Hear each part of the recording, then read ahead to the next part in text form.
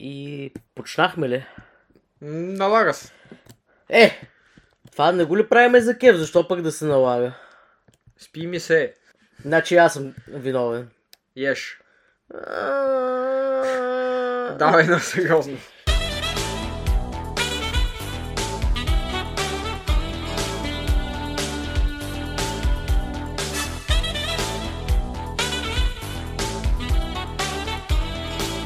Здравейте, драги слушатели! Добър ден. Добре дошли на заспал репортерски епизод на ВББ Беклог, където ще продължаваме малко, докато зяпаме пак реклами за видеоигри, защото Беклог ни не е достатъчно безкрайен.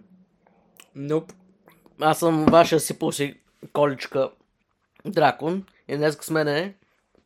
Черното кафе, разбира се. Да ти сипали кола или кафе? Стига толкова за днеска. Окей. Значи, в деня на записването излезе едно кратичко Nintendo Direct, където Nintendo ще се хвалят какви игрички партньорчетата им ще пущат на умиращата им системка да избута още една годинка, да е жива и здрава. То не е сигурно колко още ще избута. Те сигурно на 10-та година от живота му ще пуснат следващата конзола. Аз такова усещане имам. Аз нямам нищо против, особено като се има пред, че в момента течат слухове, че Sony ще пускат PlayStation 5 Pro и Slim Pro. Слухове казвам. Но пък преди 2 дена пък имаше слухове за едно от заглавията днеска, които показаха. Така че знам ли вече какво ще се случва. Какво да ти кажа? Те очевидно искат да се престорят, че PlayStation 5 не се случва. Не мога да ги разбера защо. С 2 години избързаха с тази система. Кълна са. Добре, не е необходимо да и дърпат шалтера сега. На петицата, както направиха едно време с Витата. На Витата дръпнаха шалтера, защото картите памет струваха колкото самата конзола. Антипиратски мерки, които съсипаха конзолката. Говорейки за антипиратски мерки, PSP-зле е хакнат вече. Да, знам. Подкарва PSP игри. Има някаква онборд памет около 5-6 гигабайта. Значи има някакъв 8 гигабайтов чип на самата конзола. В кавички конзола. Аз тук имам една Вита, на която също тръгват безпроблемно PSP игри, знаете ли? Така, PlayStation Portal продължава да е PSP зле. Значи PSP зле е една втора Вита, демек е PSP. Да, ама самите PSP игри на този етап не тръгват както трябва, така че даже и PSP хипер зле. Майната му това. Дай да говорим за по-качествени работи тук. Да. Преди да започнем епизода по същество, искам специално да спомена играта Рейнатис, която показаха само в японската версия на Директа. Значи това е пораснали фенове на Kingdom Hearts и на Final Fantasy правят собствена игра, вдъхновена от тези поредици и изглежда по-добре от всичко останало, което споменаха в международния Директ. Защо на този етап само японска... Да ви напомня да се абонирате, защото май наистина почвам да уча японски. Ти на идване от работа хвърля един бърз поглед на презентацията. Успях да го изгледам на скорост плюс 2. И без звук, понеже ще ме набият в буса. Ти слушалки не носиш ли, човек? Защо така? Защото в раницата ми е яденето, няма място за слушалки. И дръж ги в джоба да якито. За тия големи слушалки. Ти имаш големи слушалки. Да. Вземи си джобни слушалки. Не искам. Възпаляват ми се ушите от тия. Ама не ти казвам тапички. Казвам ти такива, които се свалят. Няма значение. Не са ми удобни. От големите слушалки пък не се възпаляват ушите. Така ли? Не ме болят. Ще го приема, но много ма самята работа. Както аз пък добре, може да е такова, може да е на психологическа основа вече, знам ли. Не те опреквам. Аз самият обаче не мога да изляза навънка, даже по дяволите не мога да стоя само вкъщи, без нещо да ми шуми в ушите в общи линии 24/7. Вярно. Много ми Не те ли изнервя това? Напротив, спокойствието и тишината ме изнервя. Трябва да ми шуми, примерно някакъв плейлист от Calm Xenoblade Music. A very calm night in Xenoblade Extended, нали, тия сами най-така. И аз тя ги слушам малко по-тихо, докато редактирам и подкастите. Така че много въобще ми помага да съм една идея по-продуктивен. Аз не съм изобщо. Така че тия дни го смесвам и с Chill Persona Music, понеже съм се задълбал все още в Persona 2 Eternal Punishment, втората половинка от говорейки за Atlas, Persona и SMT, ще излиза SMT 5 Vengeance, което де-факто ще бъде мултиплатформено издание на Shin Megami Tensei 5, която преди 2 и кусур години излезе на Nintendo Switch. Да. И сега ще е на всичко. Какво да ти кажа, ако се сещаш, ние с теб се счупихме да търсим тази игра преди около година, понеже аз тогава горе-долу си взех случай и тази много исках да имам. И почна ли да играеш веднага като... Много сме зле с теб. И сега ще излиза това нещо и мен ме фана много яд. Та хубаво, че... може просто да... търча из автобуса. Виж сега, за да се успокоя. в най-лоша случай го продай това копие, което сега притежаваш. Новото копие ще бъде в общи линии обработено издание, нещо като Royal версията на Persona 5. Да, това се знае вече. И FES версията на Persona 3. Но не и Shin Megami Tensei 4 Apocalypse версията. Защото това е продължение на 4. Да, това е продължение на 4, знам. Аз даже си мислиш, че това може би ще бъде продължение, но не, това ще бъде Ultimate Version. Да. Ще съдържа добавено съдържание с нов протагонист, една готина женка. Всъщност май играта ще бъде удвоена като продължение, защото имаш цяла нова кампания, нова сюжетна линия, Canon of Vengeance, а пък оригиналният сюжет на Persona 5 ще се нарича Canon of Creation. Ще има нови готини каки демони, сред които и Лилит. Нови дизайн, много кефи, но най-много ми харесва нейния дизайн в Soul Hackers. Първата Soul Hackers. Там е клекнала и по-така сексапилно го дава. Окей. И много други сексапилни демонки цъфват в трейлърчето на това ново издание на играта. Аз съм искали, питане ще се я взема. Аз онзи ден пак поглеждах цената на DLC-тата, впрочем, на стандартното издание. Въобще не са падали цените. Така че ще взема Vengeance, което ще бъде още по-скъпо издание. Защото няма да има някакъв апгрейд към Vengeance изданието. Или пък на този етап почна са го обявили. Няма ли? Няма да бъде. Така го правят.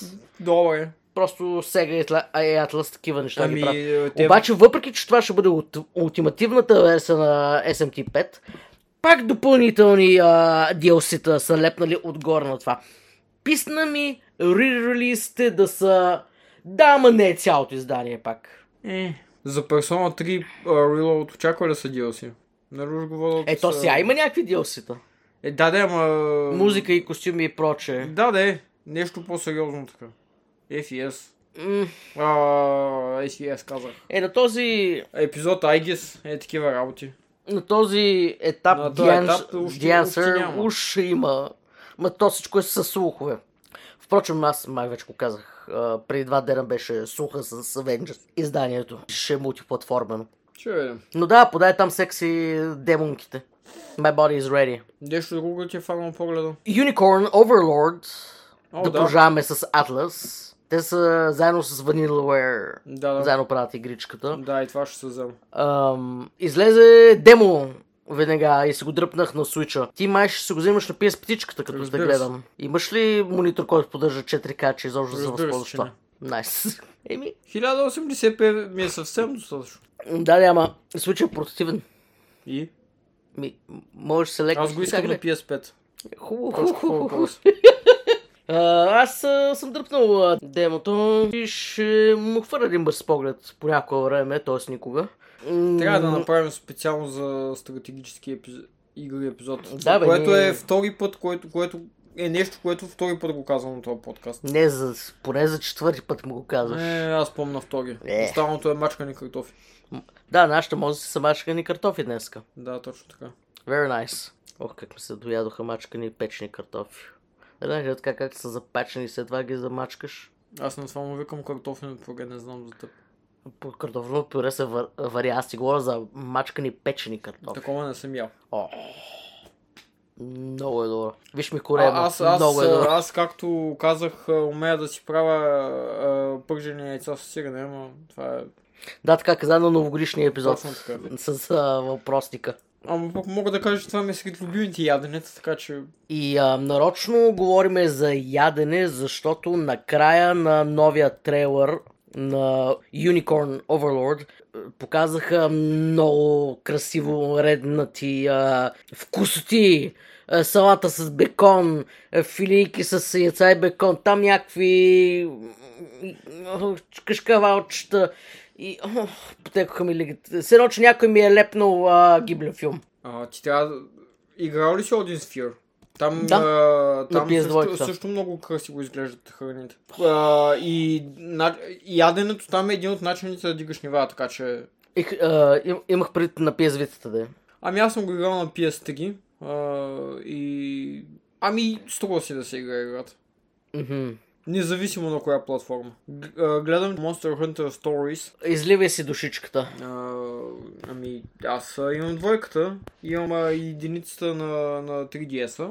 Починал ли си я? Не, разбира се. Значи ще вземаш Ще първата... си взема тази на случая, разбира се. Значи пуснаха трейлърче, че правят ремастър от 3DS на Switch на първата Monster Hunter Stories, този Monster Collecting спин-оффа. Да, което горе-долу е Покемон, само че с чудовища и е по-добро от всичко, което Покемон са пускали последните 10 години.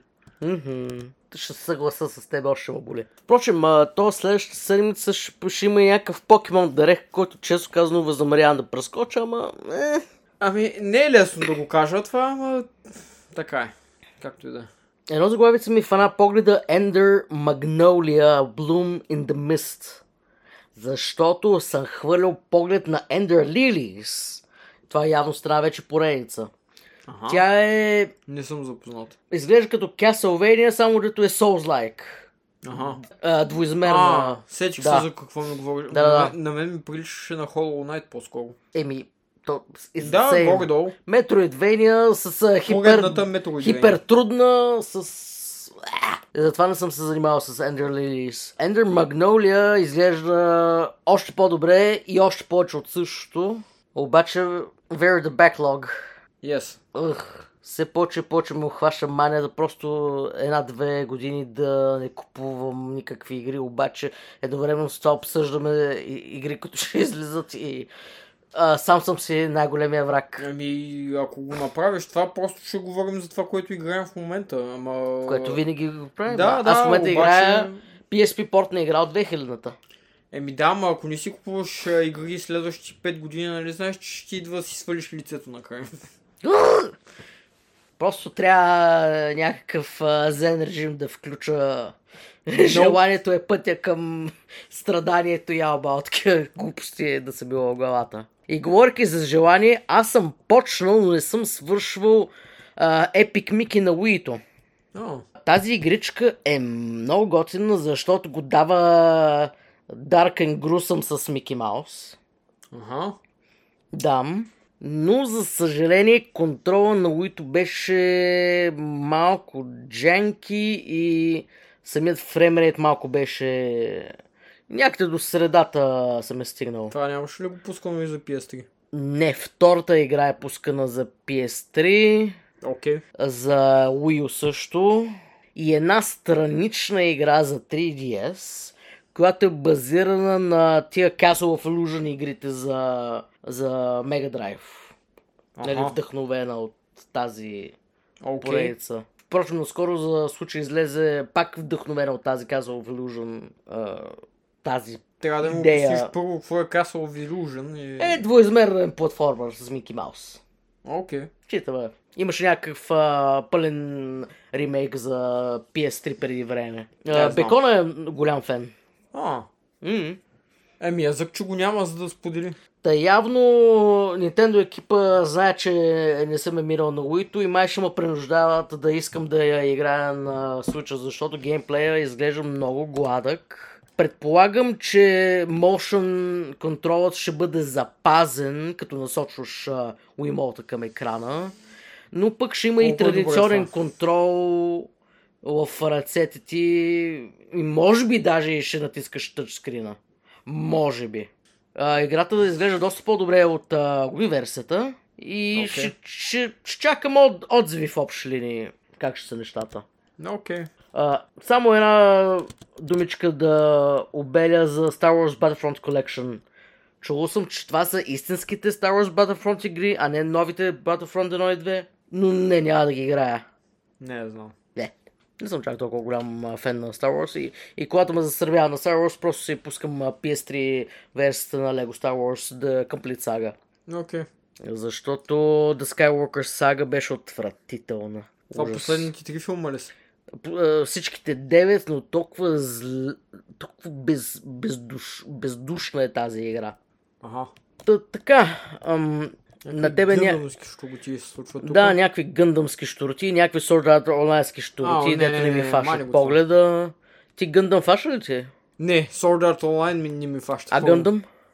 Не знам нищо за Гъндъм. В смисъл, нито съм гледал нещо от Гъндъм, нито съм играл нещо от Гъндъм. А маймунски топки? Тая игра с Super Monkey Ball ли сложиш? Знам, че съществуваше на Wii-то и повече не знам. Това порт на Wii играта ли е или порт на GameCube играта? Защото аз въобще не съм запознат с поредицата. Но помня, че предишната игра, която наскоро излезе, беше ремейк и не беше много добре прият. Нещо в физичния енджин осрал точния контрол над топките ми на маймунски. Нямам абсолютно никаква идея. Не съм запознат с тия маймунски щуроти. Маймуняшки щуроти. Да, и аз не съм. Така че... Не. Но пък други по-лепкави топки ми хванаха погледа от презентацията. Това ли е The World of Goo? World of Goo 2, да. Продължението. Цъкал ли си първата на Wii? Много е добра, трябва да й хвършиш един поглед. Те преди доста време обявих това продължение и сме говорили на подкаста за него, още когато го обявиха, сещаш. Просто да отбележим, че yes, give it to me. Нещо се случва. Yes, give it to me. И какво да ти кажа? Още изглежда добре. Да. Нямам представа, едва ли ще се захвана специално с това. Фърли поглед на първата на Wii-то по някакъв начин. Подай там някой диск. Да, то не е на диско, да дигиталка. Нали знаеш какво означава това? Така. Не съм запознат на какво е било въобще, след като не съм се интересувал от това. Друга игричка, която ма грабна като арт стила е Another Crab's Treasure, която е много колоритна и антидепресивна игричка, обаче за съжаление е Souls-like. Да кажа, че 3D ренднат арт стил въобще не подхожда на South Park и само ми напомня да изиграя The Fractured Butthole. Това трябва да го набарам от някъде. The Stick of Truth е много добра. Аз имам тази за PlayStation 3, пък The Fractured Butthole... Американското издание, нали? Да. Найс. Ние сме го обсъждали пред някой епизода на подкаста много подробно и поне мисля, че беше американското издание. Настоявам да се играе американското издание, защото европейското и австралийските издания са цензурирани. Because fuck you. Но пък цензурата поне беше смешно. Окей. Плачещи смислители и така нататък. Това с South Park го казвах по случай излизането на новата South Park игра. Да. Snow Day и ще излезе някъде края на март, когато хептем няма да ириме Snow. Тая година видяхме чудовищно много сняг, особено за сезона. Да, така е. Впрочем преди седмица-две пак за пореден февруари, трети пореден февруари, хода по къс ръкав навънка, ама то пак изтина времето, така че не знам какво се случва. Има климатични промени, ма не съм много сигурен. Oh no! Shit is real. Shit, както и да е. No shit. Shit. All the shit, all the reality. Другото заглавие, което и преди сме го обсъждали, Penny's Big Breakaway, която е направена от екипа, дето е направил Sonic Mania, но пък е 3D платформер. Изненадващо го пуснаха, вече може да се закупи на Nintendo eShop-а.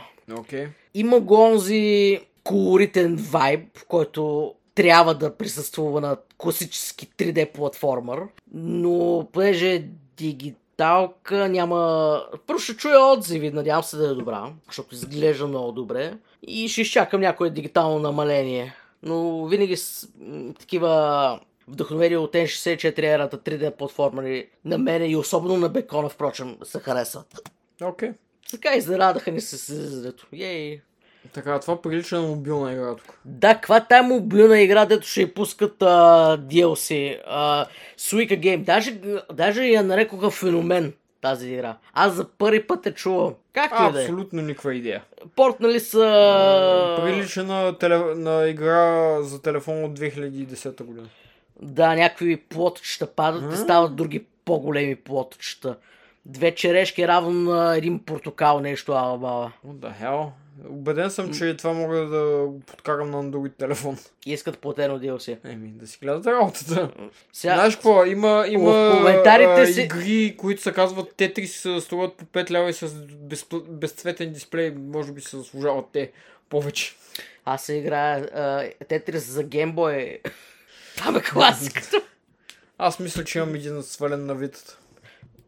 Другата игричка, която ми фана погледа е Pepper Grinder, дето също излезе демо днеска на Switch-а. В общи линии фана ми погледът, защото малко ми напомня на по-флуидна версия на SteamWorld Dig. Mm-hmm. Света не ти е на купчета и на квадратчета, ами пак е двоизмерен, дали отляво надясно се движиш, но пък копането на света, така да го наречем, е на където се насочиш. Мога да фърля поглед на демото по-нататъка.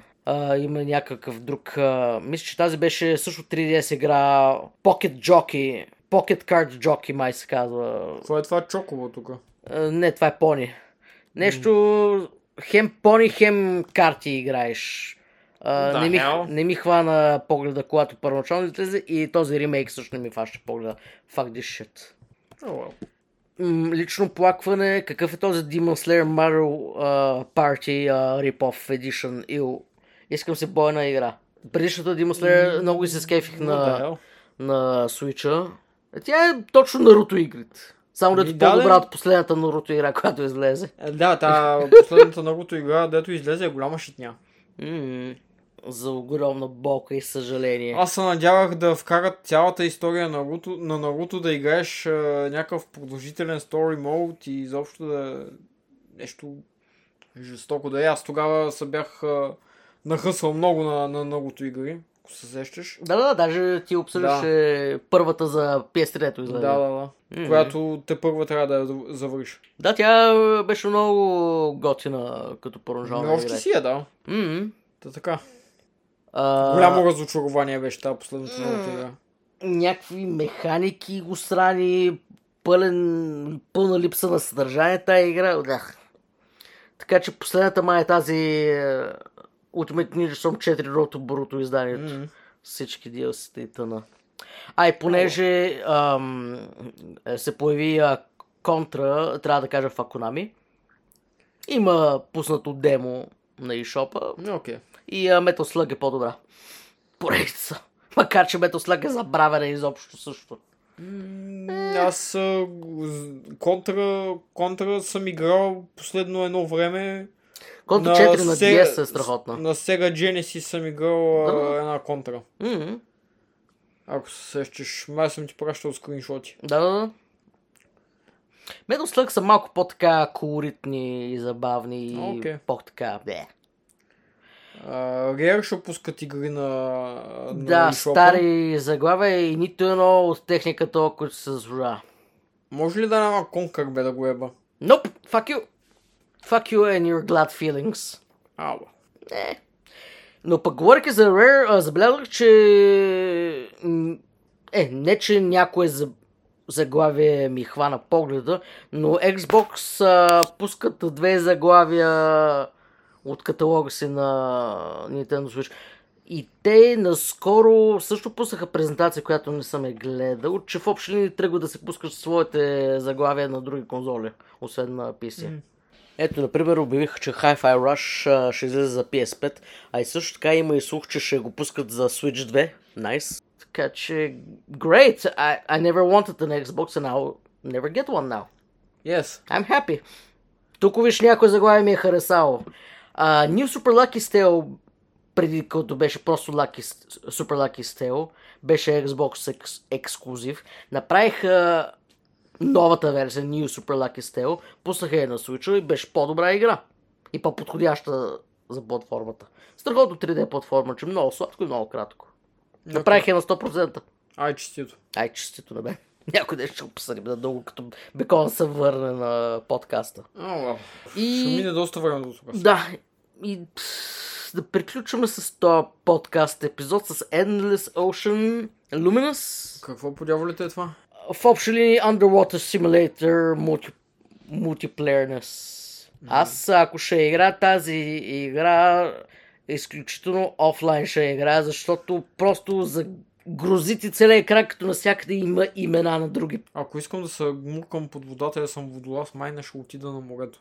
И може би другите подводни заглавица, които вече се излезе на случай да пробваш. Особено Събнотика, се сещам, имаше и още една, ама забравих заглавието. Да, Абзу се казваше. Дай да си завърша Final Fantasy-то сега, пък ще видим. Ти завърши някоя SMT също, че си назад с материала. Те са ми по-назад в беклога. Защо? Не ми се е страхотна. Аз не казвам, че не съм. Но просто се ме вълнува други работи. Всичко ме вълнува. То затова не можеш да се концентрираш върху едно.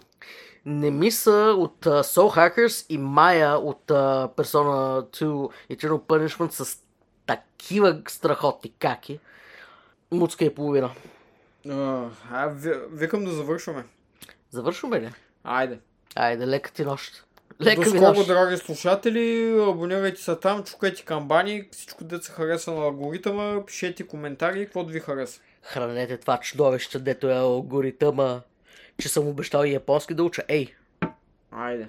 Айде, чао. Чао.